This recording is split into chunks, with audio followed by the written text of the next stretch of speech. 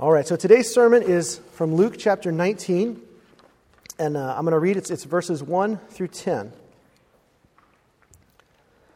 He entered Jericho and was passing through, and behold, there was a man named Zacchaeus.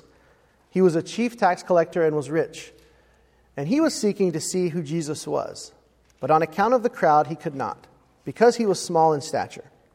So he ran on ahead and climbed up in a sycamore tree to see him, for he was about to pass that way.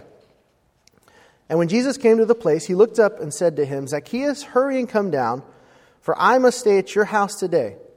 So he hurried and came down and received him joyfully. And when they saw it, they all grumbled. He has gone in to be the guest of a man who is a sinner. And Zacchaeus stood up and said to the Lord, Behold, Lord, the half of my goods I give to the poor. And if I have defrauded anyone of anything, I restore it fourfold. And Jesus said to him, Today salvation has come to this house, for he also is a son of Abraham. For the Son of Man came to seek and save the lost. So when we're looking at this story with Luke chapter 19, before we get into it, I want you guys to imagine a time in your life when you've been stuck. You've been stuck somewhere and you felt like you had no answer, you had nowhere to go, you had no solutions for your problems. Maybe for you could think back to a time you had a flat tire, and maybe it was before cell phones, or cell coverage didn't work, or you're in the middle of nowhere, or maybe you're at your home and the hot water heater it breaks and starts leaking everywhere, and you don't know what to do. You don't know where the valve is to shut it off. It could be any number of things. It could be a time of illness. It could be an emotional, something mental that hits you, and you just feel overwhelmed. You don't know where to go. You don't know what to do. And I've got a story like that for myself. If you know me, you would know that I don't know what the term is for it, but I love to touch things and to feel things. So I will often walk past a wall, and if it has texture on it, I'll run my finger along the edge to feel it. Or I'll, if there are holes in things, I'll put my fingers in them and feel it.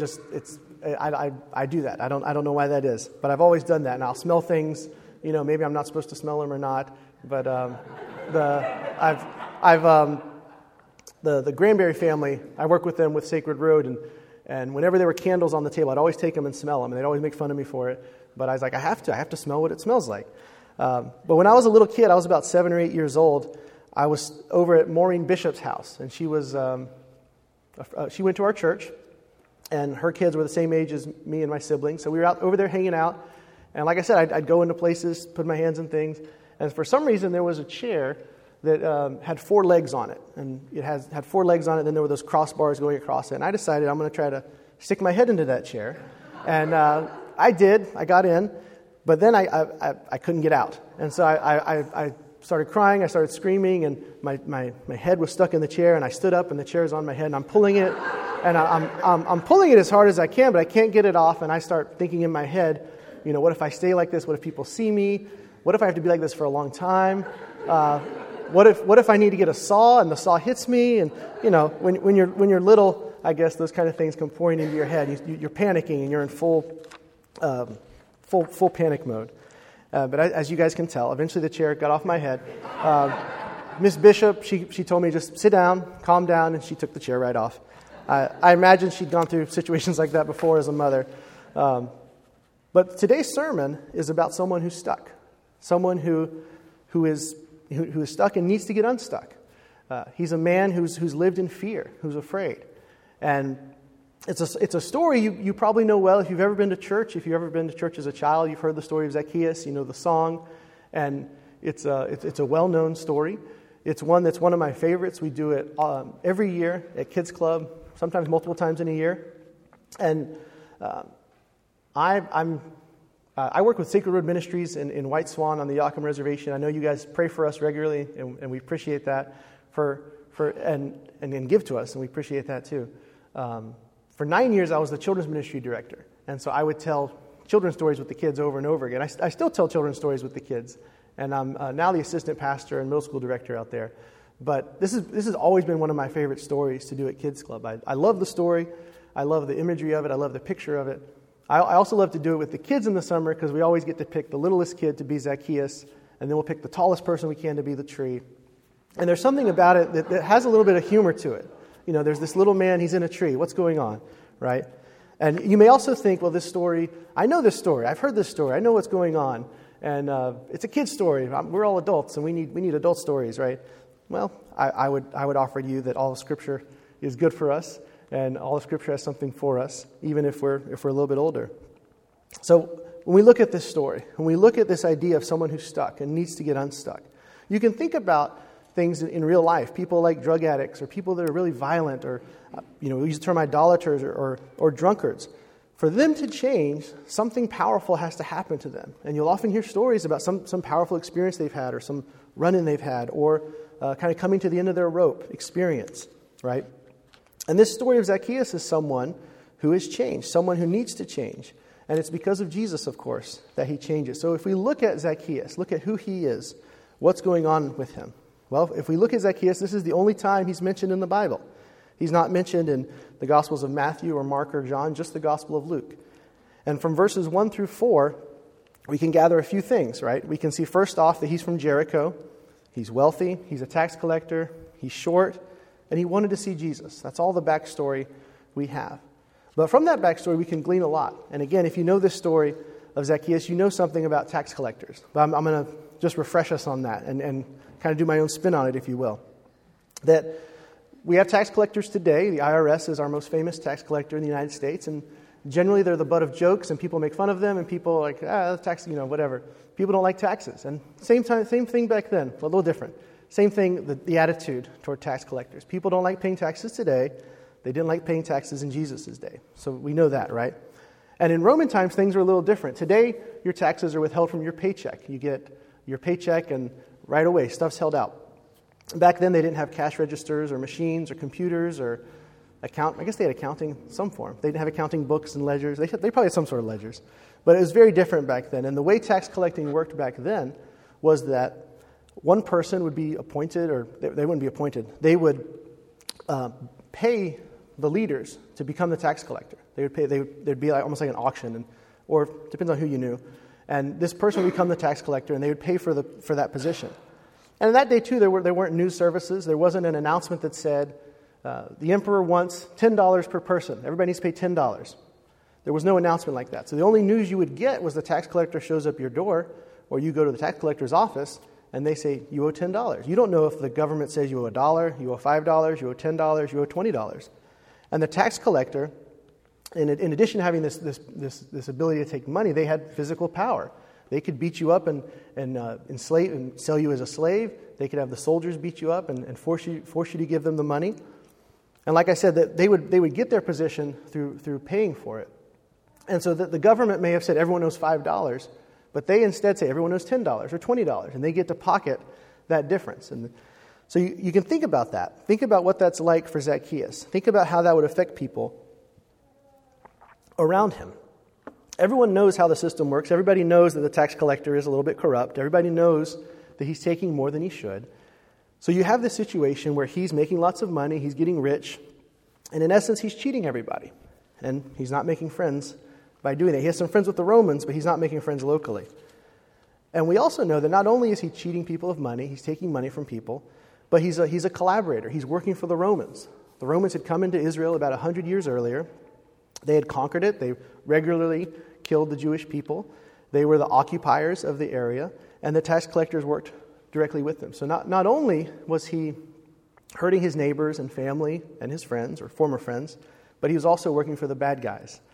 And most of them were considered traitors and hated by the Jewish people because of what they did and how they did it. And if you think about that, it's kind of hard to imagine this idea of a traitor or a collaborator. But for me, I like to imagine or think about World War II movies. And I like World War II. I like history a lot. I was a history major in college, and I love history. But if you ever watch World War II movies, and there are scenes after, say, the Allies come into Brussels, and Brussels has been liberated, one of the first things that happens in that town is the collaborators get their just desserts, right? The collaborators would often get shot or hung or murdered. They would sometimes get tarred and feathered. They would sometimes be paraded in the streets with signs saying, this person's a collaborator, this person's a traitor, right? And if you've ever seen one of those movies, you can see what that's like or picture what that's like. That there's this time where collaborators receive public shame, public disapproval, because there's a special hatred that's reserved for a collaborator. And Zacchaeus, in a similar spot, has a special hatred that's poured on him by the community. So we know he's hated by just about everybody in the community. It also says that he's wealthy. Another version says he's very wealthy. So we know he's done a really good job of cheating people. And you can think about this. How has this impacted him? How has it impacted the community? And we know it's impacted the community that there would have been mothers and fathers who couldn't feed their children because Zacchaeus took their last bit of money. There would have been people that lost their homes because Zacchaeus took their savings. And we also know that the Bible tells us that when we act in evil ways, not only does it hurt other people. If we murder somebody, that hurts them because they're dead. If we steal from somebody, it hurts them because they don't have their money. But it also hurts us. When we sin, it damages our soul, it damages our spirit. And the more we're taking from other people, the more we become empty and dead inside. So we think about Zacchaeus. What is his life like? Yes, he's a rich man, but he's probably very alone. He probably has no friends. And the friends he has are probably only his friends because of his money, because of his power and his position. They're not truly his friends, but they're there because they're getting something out of it. And we also know Zacchaeus is rich, but he's probably alone. He's probably friendless. And you can see, I think you can see from the story, this idea that he's a very sad, very lonely little man. I think you can see it. It talks about over and over again when Jesus is going about that there are crowds that follow him, huge crowds that are around him. And so there are huge crowds to see Jesus. It tells us in the story there's a crowd. But nobody makes room for him. Nobody's going to let him through the crowd. So you can imagine this. Imagine that there's a crowd. Say this room is full of people, and you're trying to get through. People all up and down, men and women. And Zacchaeus wants to get through too. He wants to get through this crowd. He wants to get to the front. And you could imagine him going up to people and tapping them on the shoulder and asking, hey, can I get in front of you? Can I get through? And people are tapped on the shoulder. They turn around and they look, and it's Zacchaeus, the man that they hate. Instantly, their eyes are going to change in how they're looking at him. They're going to be filled with hatred and anger towards this man who's done all sorts of evil to them or to their cousins or brothers or sisters, to their family, their neighbors. The people may spit on him. People may kick dirt at him. People might just give him the cold shoulder and an evil eye. But no one's going to let him through that line. No one's going to let Zacchaeus be first, given how he's treated other people. So you can imagine him going up and down the line, everyone hating him, everyone turning their back on him. And I thought too, well, Zacchaeus, he's a rich man, right? What does a rich person do when they can't get what they want, right? They can ask for it and they're not going to get it. But he has money. He's a man with money. He could say, here's $20, give me your spot. Here's $100, let me to the front of the line. And you could again imagine that he might have tried that. We don't know. We don't know if he did or not. We can imagine him trying that. But people again would have said, no, Zacchaeus, I'm not letting you in the front here. I don't want you to have my spot. And so part of what I imagine is that might have been why he was forced to climb the tree. It does tell us he's short. We don't know that's for sure. But I like to imagine that in the story, that some of that's going on. Imagine his dynamics and what the community's like and how they treat him. And I also kind of think there could have been other ways for him to see Jesus. He's a man who has connections. He's a man who's rich. He's a man who has power. He could have talked to the local magistrate or the local governor or the local soldiers and said, I want to meet this Jesus guy, bring him to me, or set me up a time to meet him. But he's not the kind of guy that people like to help. We can also think about Zacchaeus climbing a tree. On the one hand, it makes sense if you're short, you want to be taller, climb a tree, stand on a box, get on top of a building. But if you think about it, in climbing trees, when you're here at Mount Vernon or Anacortes or way up in the valley where you live, who do you normally see in a tree? I don't think I've ever seen an adult man or an adult woman in a tree for no reason, right? If an adult person's in a tree, it's usually because they're cutting the tree down or they're pruning it or trimming it. There's never an adult in a tree just sitting there, right? And you think about this and imagine too, what about a rich adult, a person of power, a person of prestige, a person who thinks they're important? You don't see them climbing trees. And you again can see this idea that Zacchaeus climbs this tree because he's a person who's stuck. He has nowhere to go. He's at the end of his rope. He has no one to help him. He's a desperate person that no one's going to help. You can imagine how heavy his heart is. His heart's heavy with the sin he's done. His heart's heavy with his cheating. And he has nowhere to go, and he's stuck. And again, I asked earlier, have any of you guys ever felt stuck? Like you had nowhere to go and no answer for your problems? And at this point in the story, when he climbs the tree, Zacchaeus is a man who's stuck. And of course we know, the end, he doesn't stay unstuck, he gets unstuck. And it happens because he meets Jesus. Now we're going to get to that part in a second, but we're going to go ahead and jump to the end and see how he changes. To see that Zacchaeus changes, he meets Jesus. He has dinner with him. And then afterwards, he's no longer in love with his money and power, but he's in love with God. He says, I want to do good. I will give half of my money to the poor. If I've cheated anyone, I will pay them back 4 times more. The man who had done evil, who loved money and who loved power, now he's doing good. He had cheated and now he's making it right. The man who only cared about himself and his riches now cares about those who are needy. He cares about those who need help. He's done a 180. He's completely turned around. John Calvin says he knows that he's changed from a wolf not only into a sheep, but even into a shepherd. He's a man who's changed. He's no longer taking advantage, but takes care of people. And he does all this not to impress people. He does all this not to make Jesus love him more, but because first he met Jesus, and then he changed when he met Jesus. There's something powerful and stronger than him, outside of him, that's changed his heart and changed how he acts. And of course we know this force, this powerful, strong force is Jesus. When Jesus sees Zacchaeus in the tree, he reaches out to him. Jesus doesn't kick dirt in his face or give him the evil eye or scowl at him. Jesus reaches out to him. You can imagine, too, in this story, hundreds of people following Jesus, but Jesus stops to talk to Zacchaeus. And why does this happen? Why does Jesus do this? And often we can say, well, we know why. God is love. He loves people, right? He loves everybody. And that's true. But why Zacchaeus and why not others? And we just don't know. But here he does. He reaches out to Zacchaeus.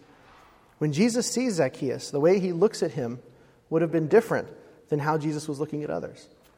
Jesus would have also seen Zacchaeus differently than how others saw Zacchaeus. Jesus didn't hate him. Jesus didn't curse at him. But his eyes were filled with joy and love and happiness. His eyes would have sparkled because Jesus would have looked and seen in that tree a child of God. And this is the good news for us. When we trust in Jesus, God sees us the same way. God sees us as a beloved child. He sees us and says, that's my child who I love. He doesn't see our sin and our failures or our evil thoughts or our addiction issues or our sinful struggles. He doesn't see our self-hatred or fears, but he sees a child of God. Hebrews 8:12 reminds us, I will remember their sins no more. And that promise is true. Psalm 18:19 says, he rescued me because he delighted in me. God delights in us. He loves us. He enjoys being with us. He wants us. We bring God happiness and joy and a sparkle to his eye. And again, that may be hard for you to believe, but another passage, Zephaniah 3:17 says, the Lord your God is with you, the mighty warrior who saves. He will take great delight in you. In his love, he will no longer rebuke you, but will rejoice over you with singing. God takes delight in us. He rejoices in us. He sings over us. And it's not just a singing like yay, I'm so happy singing. You know, it's like a party. It's a celebration. God is dancing, jumping, having a party over his children, over his people. And when Jesus looks at Zacchaeus, that's what he sees. He's rejoicing in this son who's going to be coming back to him. A story I like to use to illustrate this is when you think about eyes and what is communicated in someone's eyes. I think all of us have seen people that maybe have dead eyes. You look at them and you can tell there's nothing going on internally. Maybe there's something going on internally. But you can look at them and tell there's something wrong here. There's something in this eyes that are not right. And at the same time, we've seen people, we can look at their eyes and tell there's a sparkle in their eye. I've worked with children for a long time, and there's a psychological or psychiatrical, whatever, one of those words. There's a theory called attachment disorder or reactive attachment disorder. And you'll hear about it sometimes with children who have grown up in an orphanage, who have grown up in really distressed backgrounds. And these children grow up and they've learned through their experiences that adults can't be trusted, that adults are going to hurt you, that adults bring pain. And a lot of our kids have gone through really tough experiences, and a lot of them have that same kind of mindset, and they don't trust people. And it's really hard to win their trust, and it can take a long time to build trust and build connections. And there's a lady named Nancy Thomas. She's written some really good books on this idea of reactive attachment disorder, and she's done a lot of therapy. And she has well, I don't know if she still does, but she used to have like a group home where she would take in children who have this diagnosis and care for them and try to connect with them and build positive relationships, and then try to send them back to their birth family or adopted family, and then have them reattach with those caregivers. And so she has all these different theories about how to attach with kids, and a lot of really good stuff. And we've used a lot of her stuff with Sacred Road in working with our kids, because a lot of them are from rough places. And one of my favorite examples she has is she talks about how much is communicated through your eyes. That if you're telling a kid, I love you, but internally you're thinking, I'm mad and I'm ready to strangle you, that comes through in your eyes. And she says, so she talks about how when you're working with a kid from a rough background, that you need to be thinking in your head all the time of positive things about them. And you could say, in a way, you're saying it over them. This child is growing in this way, they're improving in this way, because it comes through in your eyes. Even if you don't say it, you're thinking it about them. And so she tells a story about how one time she had this boy, and he wasn't eating, he was always making messes, he wasn't listening, there was no connection happening between the two of them. And she was holding him, and she thought, there's nothing I can think positive about this child right now. And I need to think something positive about him, because he's going to know and feel it through my nonverbal communication. And she said as she was holding him, she started thinking, well, he's growing. His bones are getting bigger, his muscles are getting bigger, his ligaments are getting longer. Right now he's 4'2", but he's going to be 4'7" eventually, and then he's going to be 4'9", and all these different things. And she said that she was at the end of her rope with what to do with him, but she was thinking those kind of thoughts about him, that he's growing, he's changing. And so I've seen that with some of our kids. There have been sometimes I've been holding a kid that's having a meltdown, or they're biting or throwing dirt, and sometimes all I'll think is, this child needs to go home and they can never come back. But I'll have to say in my head, they're growing, they're learning to connect. They ate some food today. A month ago when they came to church, they wouldn't eat at all. So I'll try to think those thoughts. And so we know from this scripture and other scriptures what Jesus thinks when he sees us. We know what his eyes are communicating to you and to me. And they're not communicating, I'm fed up with you, I'm done with you, you're on the last straw, the next, you're on your second strike, third strike, you're out. Jesus, his eyes are the eyes of a friend, the eyes of someone who loves with a love that will not let you go. As we go on to the story, we think about, how does Jesus love Zacchaeus? And he has dinner with him. And you could think about this too in your own life. Who do you have dinner with? Generally, it's with friends or family. He's loving Zacchaeus like family. He's inviting himself into his house, and he wants to eat with him. He wants to delight in him. He wants to be with him. And when I think about examples of delighting in somebody, one example I've always used, and I still like it, is a puppy. When you have puppies, you come home, the puppies are so excited to see you, they'll pee themselves, they'll jump and they'll fall over because they're so excited to see you. Even your dog that you've had for a long time does that too, but puppies have like an extra amount of energy. But I can also think about, as I think Eric mentioned, that I got married in August of last year, and my wife Ruth is here with me. And I know that I delight in her when I see her, and my eyes light up when I see her, and I'm excited to see her. And if we haven't seen each other for the day, and we get to see each other and hug again, it's wonderful, right? I think all of us can see and know examples of delighting in someone else, of being delighted in, which is a great thing to have too. Jesus delights in him. Jesus loves Zacchaeus. One thing that's beautiful about this story too is we see Jesus loves those who are needy. He loves people who are hurting, who are in pain, who are at the end of their rope. He loves people that don't have any friends, that their hearts are broken, and that are all alone. Zephaniah talks about God rejoicing and dancing over us. But it also says he's a mighty warrior who saves. That God sees things in this world and he says, that's not right. I'm going to change that. This isn't good. I'm going to fix this. He says to Zacchaeus, you're stuck in this tree by yourself. Get down. We're going to have dinner tonight. You're not alone. You're not hated anymore. And you may think, well, Zacchaeus doesn't sound like somebody who's needy because he's rich, right? He has all the things you want in this world. He has money. He probably has a fancy house. He probably has a nice a vacation home on the Mediterranean Sea. He probably has a really good 401k, and he's doing great. But he really doesn't have anything that matters. And when we think about this example that Jesus has done, what does it look like for us to follow Jesus? What does it look like for us to love like Jesus did? And on the one hand, it's not that complicated. It can be really simple. Being a friend to someone who doesn't have a friend. If you're at a school and you see a kid that's sitting by themselves, go and sit with them. You may not talk for the first few times, and that's okay. but eventually get to that point where you're comfortable and you can talk. Through your actions and through your words, communicate. You matter, you're valuable, you're loved. Isaiah 58 is a key passage. Verses 6 through 12 is a key passage that we use a lot with Sacred Road. And we talk a lot about. In there, it talks about clothing the naked, feeding the hungry, bringing the stranger into your home. And then it says, don't turn your back on your flesh and blood. In essence, loving somebody like family. When you see somebody that needs love, love them. Love them like family.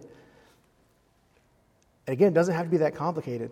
Just pour your love out for them, communicate the love for them, and things will happen. And God promises again in that part in Isaiah 58 that He's going to move. He says that your night will be like the noonday. So when we look at this story again, we think, what's our response? Are we like Zacchaeus in the story, or are we like the crowd who, instead of welcoming Zacchaeus and loving him, still has anger and bitterness? They say, look at the kind of man Jesus is staying with. Zacchaeus is a sinner. When we're like the crowd, we deny that we're broken. We deny that we need Jesus. We deny that we need His grace. Or do we know that we're sinners who are broken, who need God's grace? We know that we're just like Zacchaeus. We're in the same shoes with him. We don't deserve anything, but because of Jesus' love, because I'm loved by Him, I can now love other people. We forget that so often. We can be like the Pharisees and sit back and judge people. But Jesus also says in this passage, the Son of Man came to find lost people and to save them. That's why He comes. That's why He comes today. He's all about rescuing broken people and broken families and broken communities. He takes people that have hurt and cheated, and He changes them because He's stronger and more powerful than their sin. So I pray today that you're reminded of what Jesus has done for you, what Jesus is doing for you, and what He can keep doing in your life to change it. That He's more real for you today than this week. And I'll say too, if you're here today and you've come into this church and you don't know Jesus like that, if you don't know His eyes look on you in this way, if you don't know what it's like to be loved by the Creator, I'd be happy to talk with you about it after church. I know Eric would too. That there are many people here in this church that would love to walk with you in that walk with Jesus. We're called to be part of God's family. We're called to be loved by Jesus. Jesus says today is the day for this family to be saved from sin. Yes, even this tax collector is one of God's chosen people. Jesus' message and His call is for everybody, everywhere, even the worst people. No matter what you've done or think you've done, there's power in Jesus to forgive and to transform. And He can forgive any sin, no matter how big or small. Let's pray. Father, we thank You for Your word. We thank You for the stories in Scripture. We thank You for the heart of Jesus, for the lost and the broken, for those who broke and hurt themselves. Father, we pray this morning that Jesus will become more real in our lives, that we can see ourselves as You see us. Father, help us to walk as people who know You and live after You. In Jesus' name, amen.